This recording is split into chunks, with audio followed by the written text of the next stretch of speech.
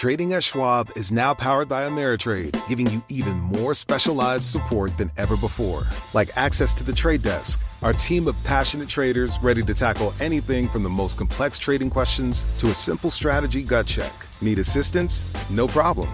Get 24/7 professional answers and live help, and access support by phone, email, and in-platform chat. That's how Schwab is here for you, to help you trade brilliantly. Learn more at schwab.com/trading. Osage County, Oklahoma is getting a lot of attention right now. It's the setting of Martin Scorsese's latest film, Killers of the Flower Moon. The movie's based on a book about the 1920s Osage murders, when white men poured into Osage County and killed Osage people for their oil wealth.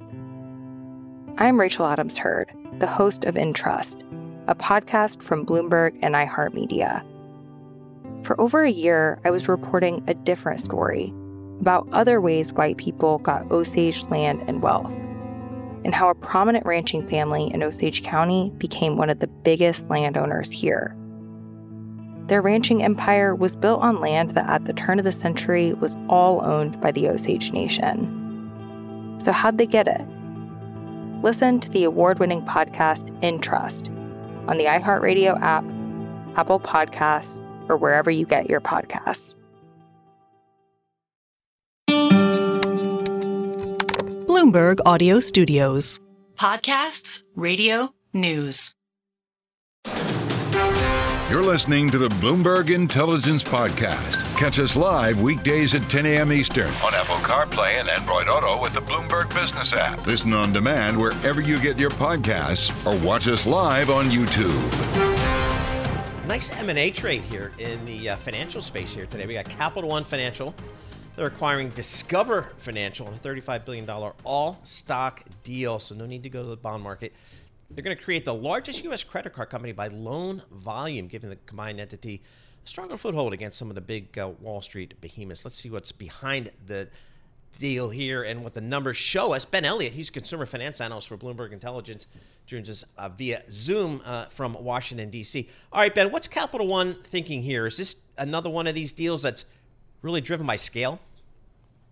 Yeah, so everything's driven by scale in the credit card business, Paul. And the big thought here from Capital One is that if they can acquire this sort of rare and valuable thing that Discover has, which is a discrete proprietary payments network, then they can sort of start to compete with Visa and MasterCard on a much bigger scale over time, and they're paying a premium for it.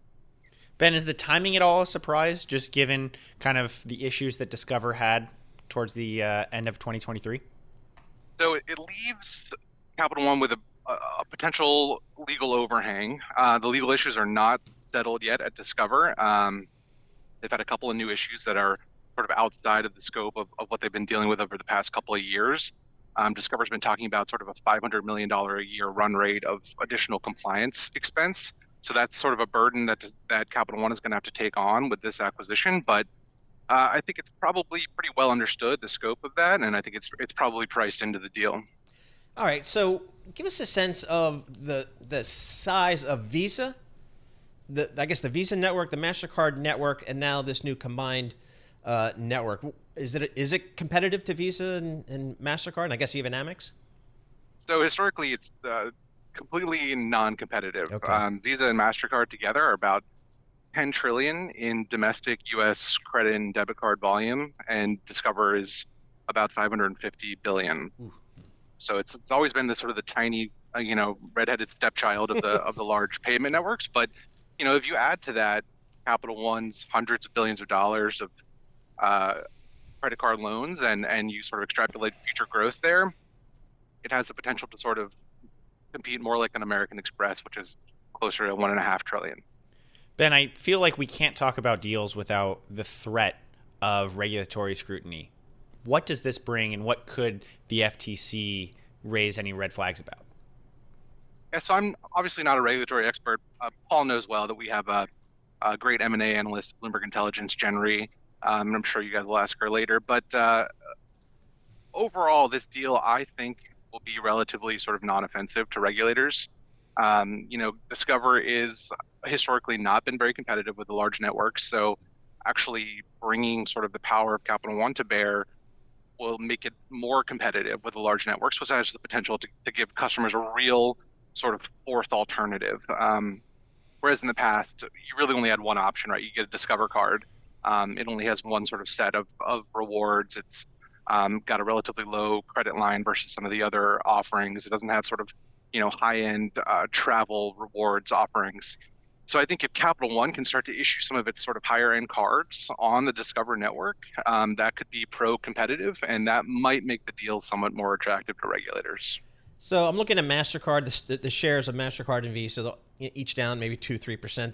Do they really care here in terms of a response? I think they're looking at this as sort of an interesting gambit. It's definitely it's a shot across the bow, Visa and MasterCard, but this is a huge, probably decades-long battle that Discover Network, backed by Capital One, will be fighting. They plan to keep the Discover branding in place for the most part and shift primarily debit card volume to Discover at first.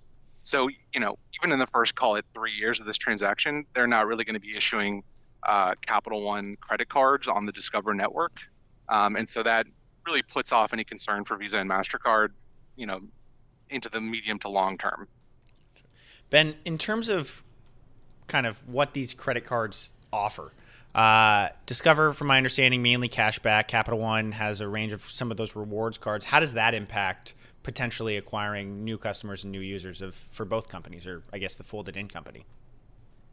Yeah, so I think that will make it a challenge for Capital One to issue some of its sort of high fee, high reward cards on the Discover network, because historically the Discover network's only been used for a very limited cashback card with caps at, I think it's like $1,500 a quarter of cash back. So for your high spenders, people who are putting tens of thousands of dollars on a credit card, that's not a very attractive offering. So that means that the brand has not been sort of in their minds as a potential credit card they might acquire. So Capital One is going to have to do some relatively heavy lifting, and you see that in what is a very modest run rate synergy assumption in their sort of deal model, which only cuts back Discover's marketing costs about 10%. So Capital One is going to have to do some pretty heavy marketing, I think, to start to leverage that network on the credit card side. American Express, what's the investment call there these days? Ben, what are investors thinking about Amex? Amex is the super premium bastion of the highest spending, sort of most financially sound customers. So that is a sort of, it's sort of a recession-safe trade, if you will. So when people are looking at the forward curve and they're seeing rate cuts, they're expecting a recession potentially. They look at the Amex spender and think that this person will last the longest and have the sort of lowest level of charge-offs through a potential recession. So that makes it very attractive. And additionally, Amex has a ton of momentum in acquiring millennial and Gen Z high-earning customers, which is the most valuable sort of wallet share that's out there, and Amex does it better than anyone else. So that also kind of makes them attractive to investors. Hey, Ben, here at Bloomberg LP, we recently switched our corporate credit card from one vendor to another. Why did that happen? Was that simply price? Somebody came along and said, hey, Bloomberg will do it cheaper? Is that how that business goes? Well, obviously, I have no insight into that particular deal, but that can be a number of things. That can be the sort of reward structure. That can be the cost structure. That could even just be simple sort of customer service and applicability of sort of technology on the corporate fulfillment side. So I don't really have any insight into what that particular me neither. move was. It all works for me. It all goes to Redo, keeper of the whatever the card is. All right, Ben. So what is the big competitive overview of kind of consumer finance? Are we using more credit, more debit, more Venmo? What are kind of the big trends there? Yeah, so there's been huge growth in credit volume over the last couple of years, especially sort of in the post-pandemic period. There's been even more of a secular shift away from cash. As for the various sort of channels, right, credit is really attractive to higher end consumers, people with more discretionary income, because that offers the huge valuable reward potential. And then if you step down to debit cards, there's some cash back, but for the most part, not a lot of rewards there, but there's some convenience. And then sort of the lower tier kind of fintech payment systems, they're sort of targeted at sort of younger sort of Gen Z lower spenders, and they are the people who are exploring things like buy now, pay later, which is sort of a way to give credit to people who don't really have a lot of like credit history or a substantial earnings history. All right, Ben, thanks so much for that. Appreciate it. Ben Elliott, consumer finance analyst for Bloomberg Intelligence, is joining us via Zoom from Washington, D.C. And then there are those of us who walk around with a wad of cash, because that's how you play. Who do you pay? Who do you pay in cash? Very few people now. Very few people now, and it used to be. You walk into a bar in the Jersey Shore, you got to put a 50 down on the bar to make sure you're. Let them know you have business. Let them know you're serious. Okay. I'm not going to give them tap my phone. They throw me out. But no, you're right. You just don't use cash anymore. No. I only use cash at halal carts in New York City and my dive bars that I can't say their names because otherwise people go to it, so we got to keep it secretive. But those are the only places I use cash. I know, it's crazy. So, now it's just, I'm thinking, one of the greatest companies or technologies in that space was Square. Mm-hmm. They're the ones that revolutionized it. I think for the local retailer, because all you have to do is stick that thing on your phone, and then a local retailer immediately has the ability to kind of migrate to more of an electronic payment. That completely changed, especially here in New York City, where if you would go to a farmer's market before, you'd have to worry about, do I have enough cash? What if I want to buy more things? Yep. Just tap to pay. It's so much more simple. But so great company, Square. Yeah. Great ticker symbol, SQ. What do you do then? You change the name of your company. Change to Block. You trade at $65 down from a high of $281. Yep, just crazy. Let's change our name. You're listening to the Bloomberg Intelligence Podcast. Catch us live weekdays at 10 a.m. Eastern on Apple CarPlay and Android Auto with the Bloomberg Business app. You can also listen live on Amazon Alexa from our flagship New York station. Just say, Alexa, play Bloomberg 1130. Talking about Home Depot, the company reported some numbers here. Let's bring in Drew Redding. Drew covers all the home building stocks, which have just been ripping really for the last couple of years, because that's the only way to get a home is you got to build a new one. And he also covers all the companies that are around the home building industry, including HD. It's up about 0.6% here today. Drew, thanks so much for joining us here. Break down what you saw and heard from our good friends at Home Depot. Sure. So the 3.5% decline in same-store sales was pretty much right in line with what was expected. You have to keep in mind, though, coming into the quarter, the bar was pretty low for Home Depot. They continue to face consumers who are pulling back in big ticket discretionary categories. So think things like flooring, cabinets, countertops. Conversely, they're seeing relative strength in some of the smaller scale projects. So those big ticket projects are being deferred. We do think eventually they get completed, but that might be more of a 2025 story. But coming into this quarter, the real debate was around how 2024 was going to shape up. So they offered guidance suggesting that same-store sales would fall about 1%. And given what we heard from a handful of their suppliers over the last couple of weeks, which were calling for a flat market, I think it caught people a little bit off guard, ourselves included. We do think that the first half is going to be comparatively weaker than the second half as rates start to pull back, and we think you could maybe get a little bit of a boost from the housing market. Drew, this may be a dumb question, but when I look at some of the consumer data that we've been seeing, we are seeing rising 90-day credit card delinquencies. How do things like that, what does the normal spender at Home Depot look like? You're mentioning kind of a pullback on some of those bigger projects. What kind of demographic does Home Depot really see in terms of driving sales and kind of putting those numbers together? Yeah, so about 80% of Home Depot's customers are current homeowners. They typically have higher incomes, so they are higher spenders, and they're a little bit more resilient of a customer. I think where we're seeing the relative weakness is in some of the low-end spending, which is kind of gone away on the DIY side. But, if we look big picture, what's happening in the home improvement market is we're seeing a reversion to more typical spending patterns. So if you think back to the pandemic, we had the share of PCE that went towards household durables was at an all-time record, and we've seen that moderate since really the first half of 2023. So we think that there's a bit more of a reversion that needs to take place through the remainder of this year, which is going to keep total industry sales muted. But you talked about the consumer. You also have the consumer out there who's battling with the cumulative impact of massive inflation over the last couple of years. So, while we look at that headline number, and we see that it's moderating, it's really the cumulative impact that's kind of pressuring spending in the category. Hey, Drew, what do you think is a normalized top line growth rate for like a Home Depot? I'm looking, pre-pandemic it was kind of a mid-single digit grower, then of course exploded, during the pandemic with some, big double-digit gains. What do you think? What do you kind of model out here for top line growth? Yeah, I think in a normalized environment, which we think we get back to in 2025, is probably in the 3 to 4% range as a baseline. There's a couple of industry factors that we think will support that. Like I mentioned, we think as rates start to moderate, perhaps as we get through this year, we think that you could start to see a boost from existing home sales. Remember, existing home sales are at the lowest level in more than 25 years. And we know that people who move spend about twice as much on remodeling as those who don't. So while we don't see total housing turnover returning to, kind of that 5.5 level anytime soon, we do think the fact that things have been so depressed does serve as a tailwind as we move through the year.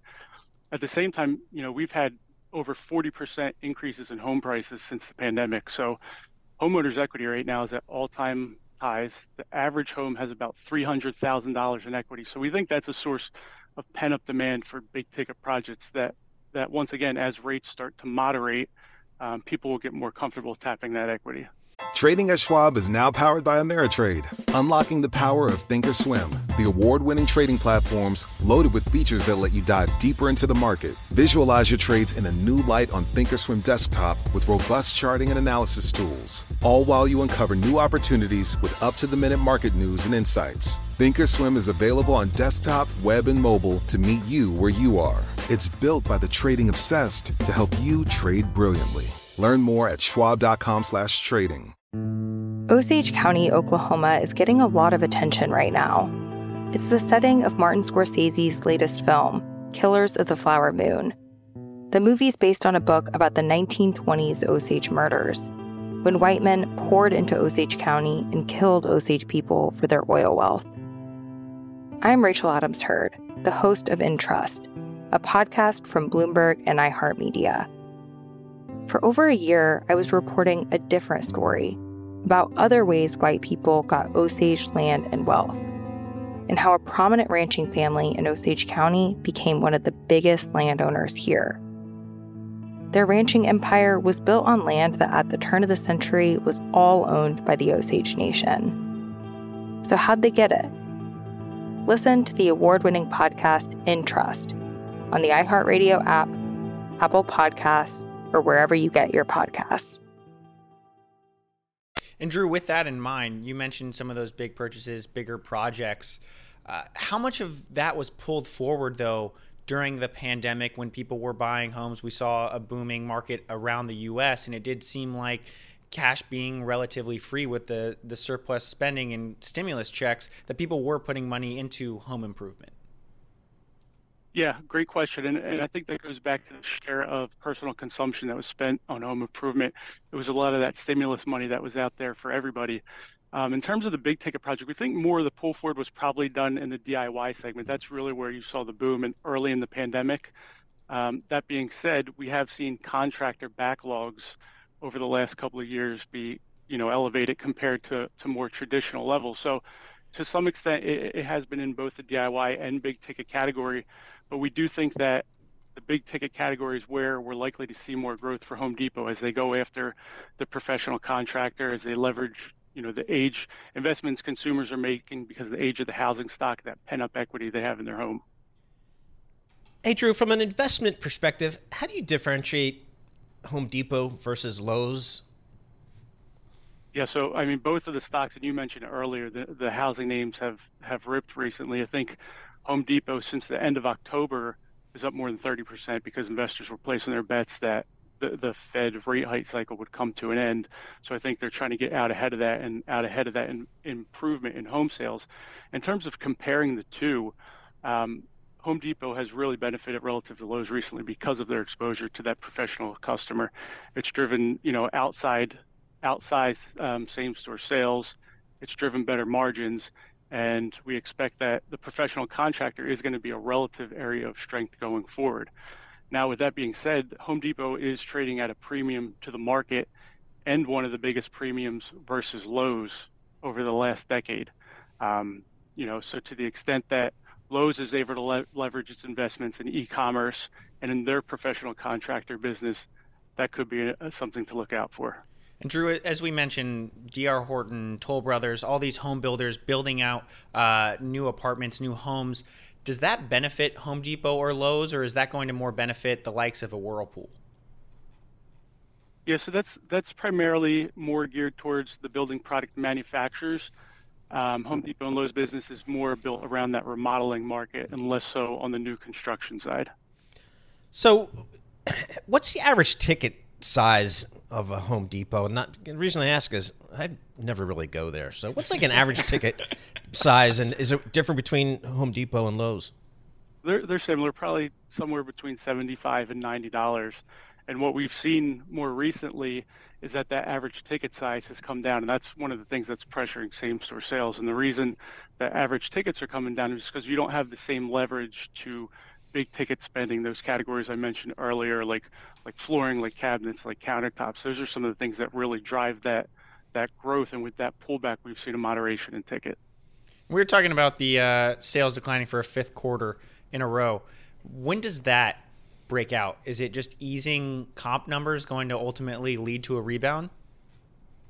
So that'll be part of it. I mean, the way we're looking at the market is that the second half outperforms the first half. I think Home Depot and the industry can start to return to growth later this year, kind of exiting 2024. And we think once we look ahead to 2025, that's when you start to see a more normalized growth environment in that low single-digit range, call it.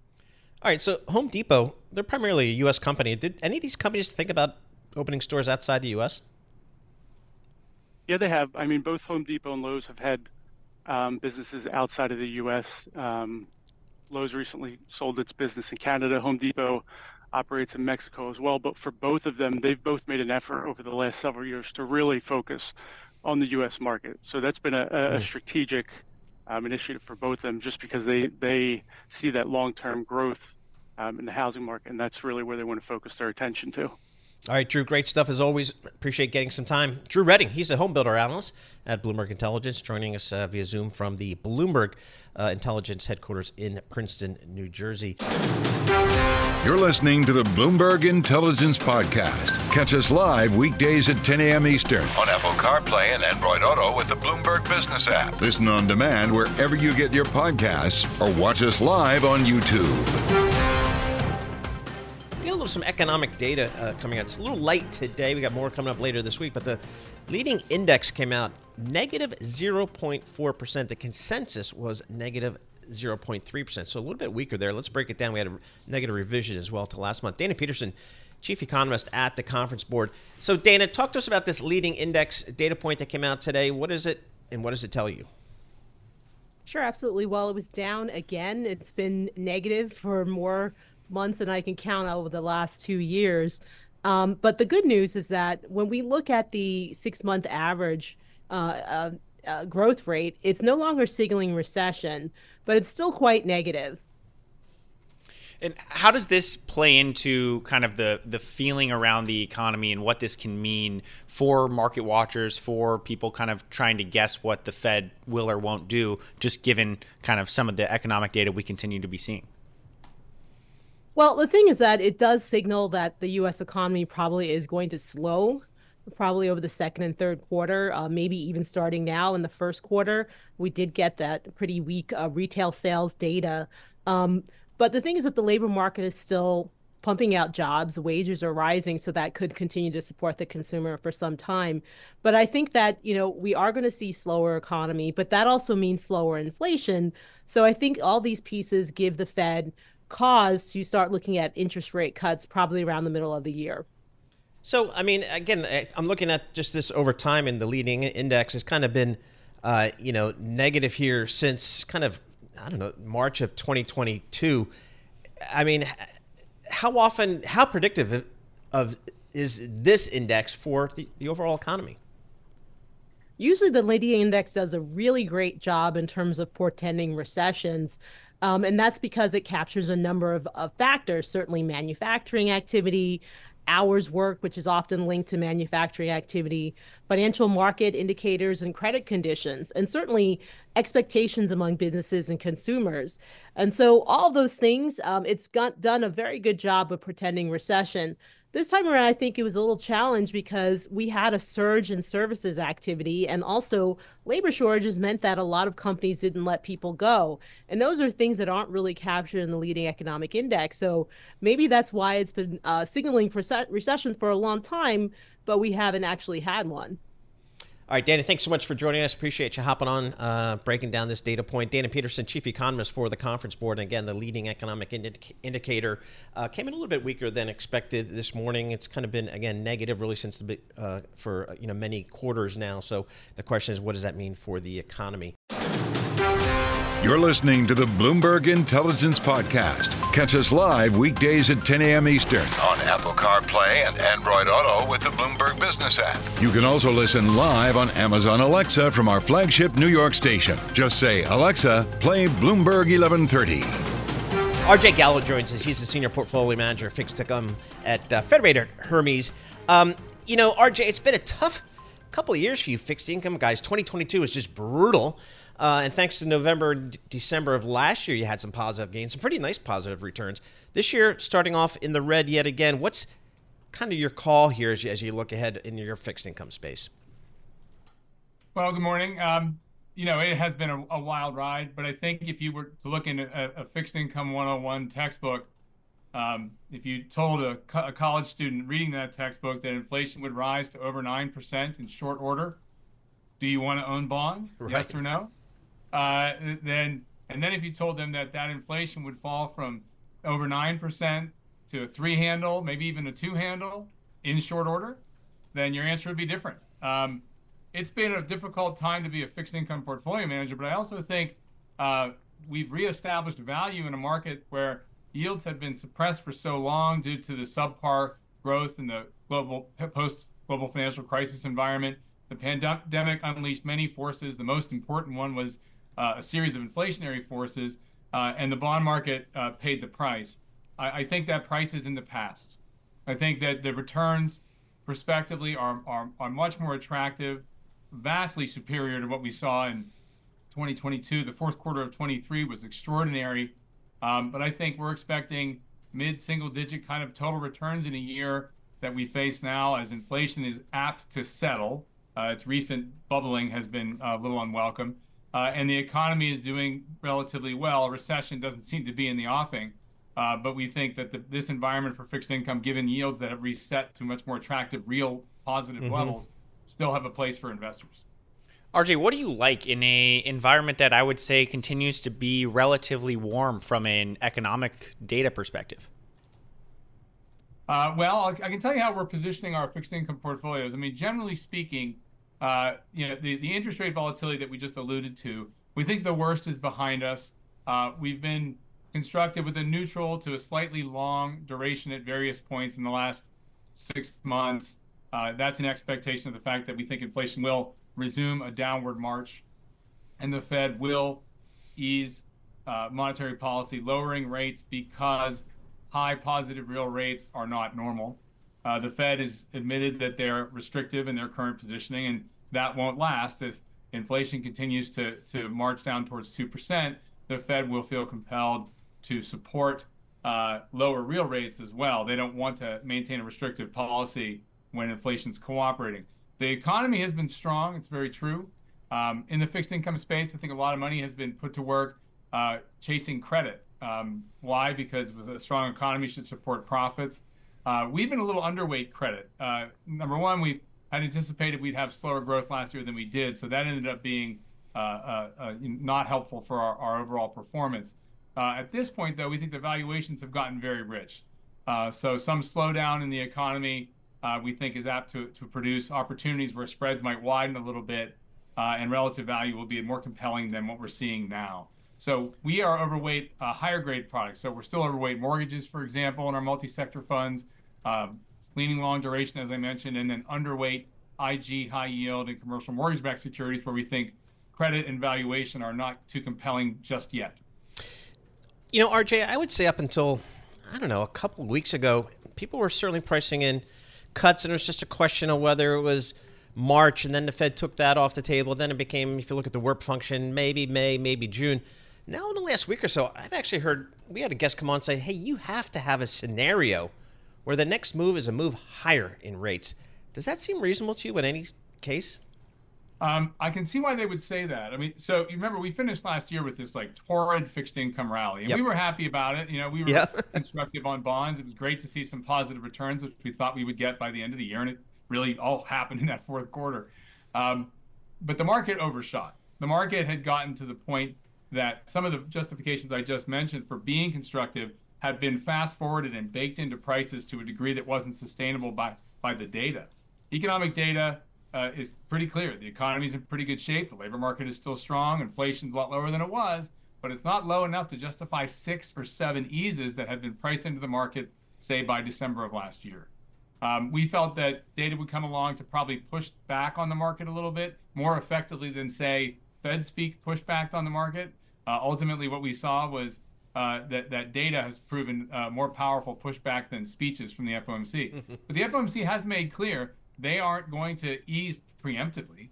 They're only going to ease if the data continues to back up justification that inflation is declining and the Fed should be normalizing policy at a lower level. What is normal policy remains a key question, obviously. The Fed suggests 3 eases in this calendar year as the median dot in the summary of economic projections. They still have a long-run neutral Fed funds rate of 2.5%. I would argue the bond market, if you look at forward rates, thinks it's about 100 basis points higher than that, give or take. I would side with the bond market on that. That means that the bond market can rally some as the Fed eases and the economy slows, but absent a recession, I wouldn't be holding my breath for the 10-year to hit 3% anytime too soon. That's going to take a while. RJ, you mentioned economic data mattering. We have FOMC minutes tomorrow and then initial jobless claims, PMI. What data points are you looking at to get a better read on what the Fed can do and will do next? It's funny, the Fed looks at the totality of the data. I love that expression. But if you had to provide some insight on what you give greater attention to or greater weight, what you assign greater weight to, the inflation data is fundamentally important. The Fed would be very happy to see real economic data portraying an economy that is continuing to expand, accompanied by declining inflation. That's the soft landing. That's what they want. So I think the inflation data still is first and foremost the most important in the broader scope of data stream that's coming out. That said, if the economy looks to be re-accelerating, then the reason that's becomes a concern, I think, for the bond market is that you would be more cautious about your expectations on inflation. Will inflation continue to decline if the economy, in fact, re-accelerates? That would be a real challenge for the market. That's the kind of data set that might feed expectations that maybe the Fed will tighten again. I actually think that's highly unlikely. I think a Fed funds rate of 5.25 to 5.50 is already clearly restrictive. You don't need to tighten again as much as keep it there longer. So keeping it there longer, if Paul, you mentioned the WIRP function before, that would translate into the WIRP function having to move. You'd have to keep pushing out further and further into the future your easing dates. So the Fed would react to data that portrays a stronger re-accelerating economy and or sticky inflation by just holding the fort. Stay at 5.25 to 5.50 longer, and then that will reprice markets, as we've already seen this year, as the market had to reprice to higher expected yields after the overshooting of last year.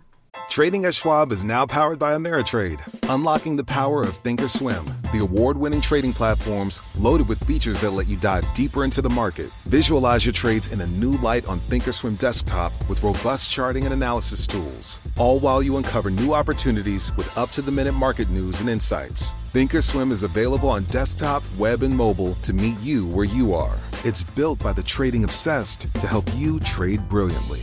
Learn more at schwab.com/trading. Do you love Elon Musk? Do you hate Elon Musk? Do you have no idea what to think about Elon Musk? Then we have just the show for you. He's become even more larger than life. Buying Twitter doesn't get us closer to Mars. They are really close to the edge of everything falling apart. Like, oh, Elon, I volunteer, put a chip in my brain. Each week on this podcast, we'll break down, analyze, and debate the most important stories on Musk and his empire. It's all one big universe. You just work for Elon Inc. From Bloomberg Business Week, this is Elon Inc. Listen wherever you get your podcasts. All right, RJ, thanks so much for joining us yet again. We always appreciate getting your thoughts. RJ Gallo, Senior Portfolio Manager, Fixed Income, Federated Hermes, joining us via Zoom from Pittsburgh, PA, one of my favorite towns, great town there. And Federate, one of the big money managers in Pittsburgh.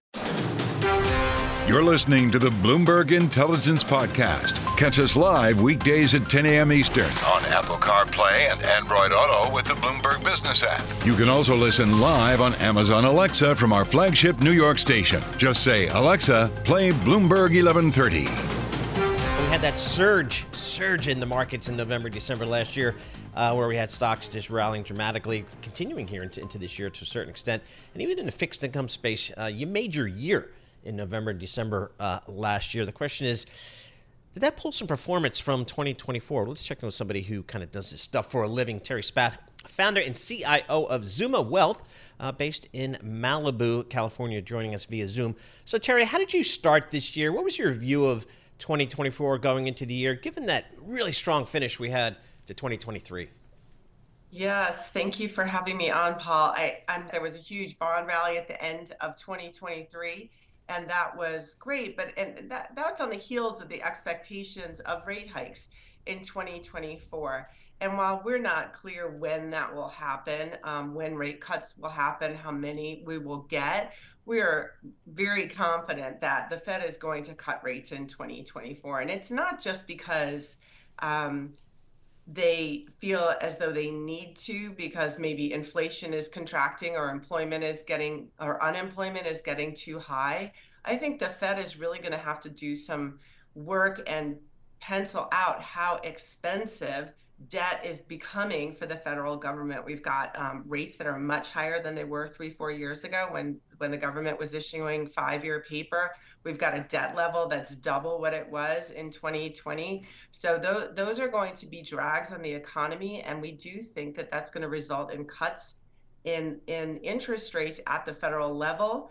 And that will be a great tailwind, a continued tailwind for even just the safest bonds that you can buy out there. Terry, that's interesting because I feel like most times I've talked to people about a need for a cut. It is not spurred by the fact that the national debt has really picked up with the sharp move higher in interest rates. Just looking at the warp function, which I reference far too often. Right now, we're penciling in just south of 4 cuts this year. You look back coming into the year, it was north of 6. Terry, where do we fall with these rate cuts, and what does that path look like? Well, I mean, I think that's a tough question to answer, exactly when we're going to see rate cuts. Obviously, the markets got a little bit ahead of themselves looking for 6 cuts at sort of an unprecedented level. And in fact, that was worrisome in our view, because if you're having 6 cuts, there's something really wrong in the economy. That said, they raised rates late. I think the risk to our view is that they cut rates a little bit too slowly.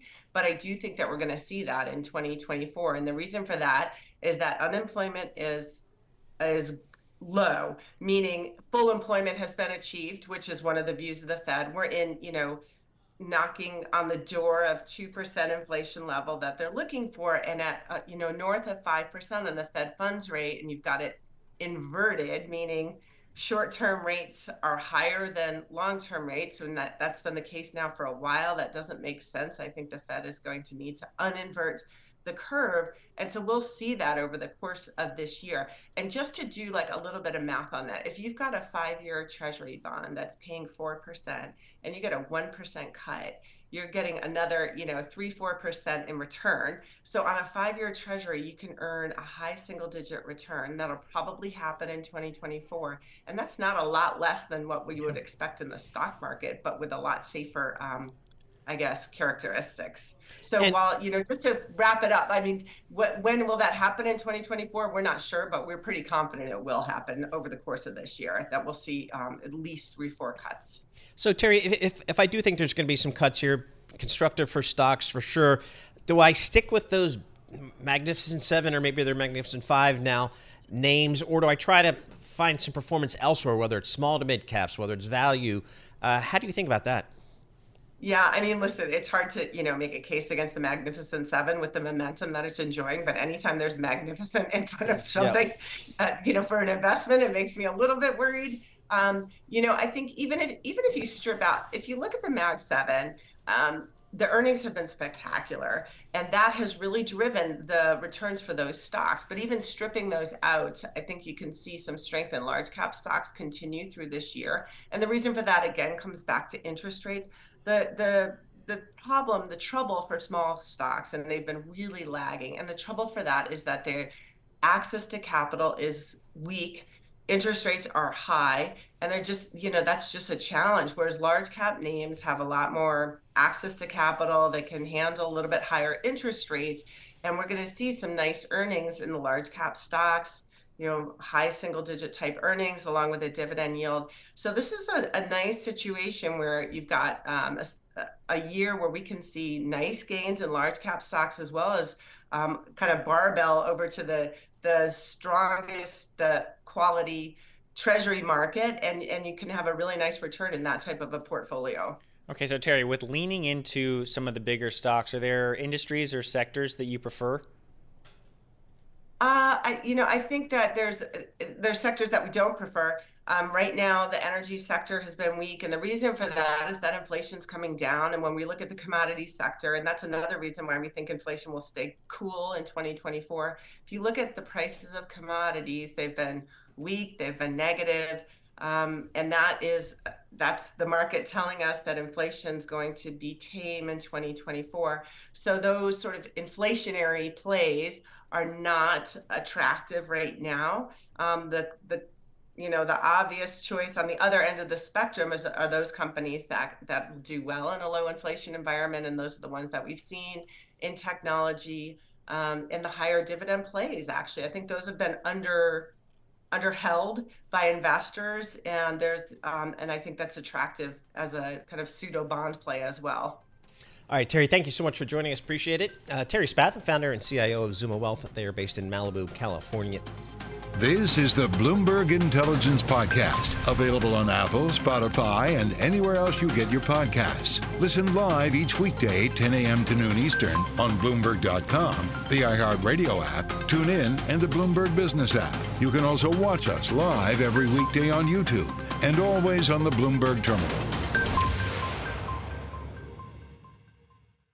To address our new climate reality, the world needs radical solutions. Collaborate for a greener future at the Bloomberg Green Festival, a groundbreaking celebration of the thinkers, doers, and innovators leading the way. From design and culture to technology, science, and entertainment, hear from inspirational speakers and immerse yourself in climate solutions. July 10th through 13th in Seattle. Title sponsor, Amazon. Get 20% off using promo code RADIO20 at BloombergLive.com/Green Festival.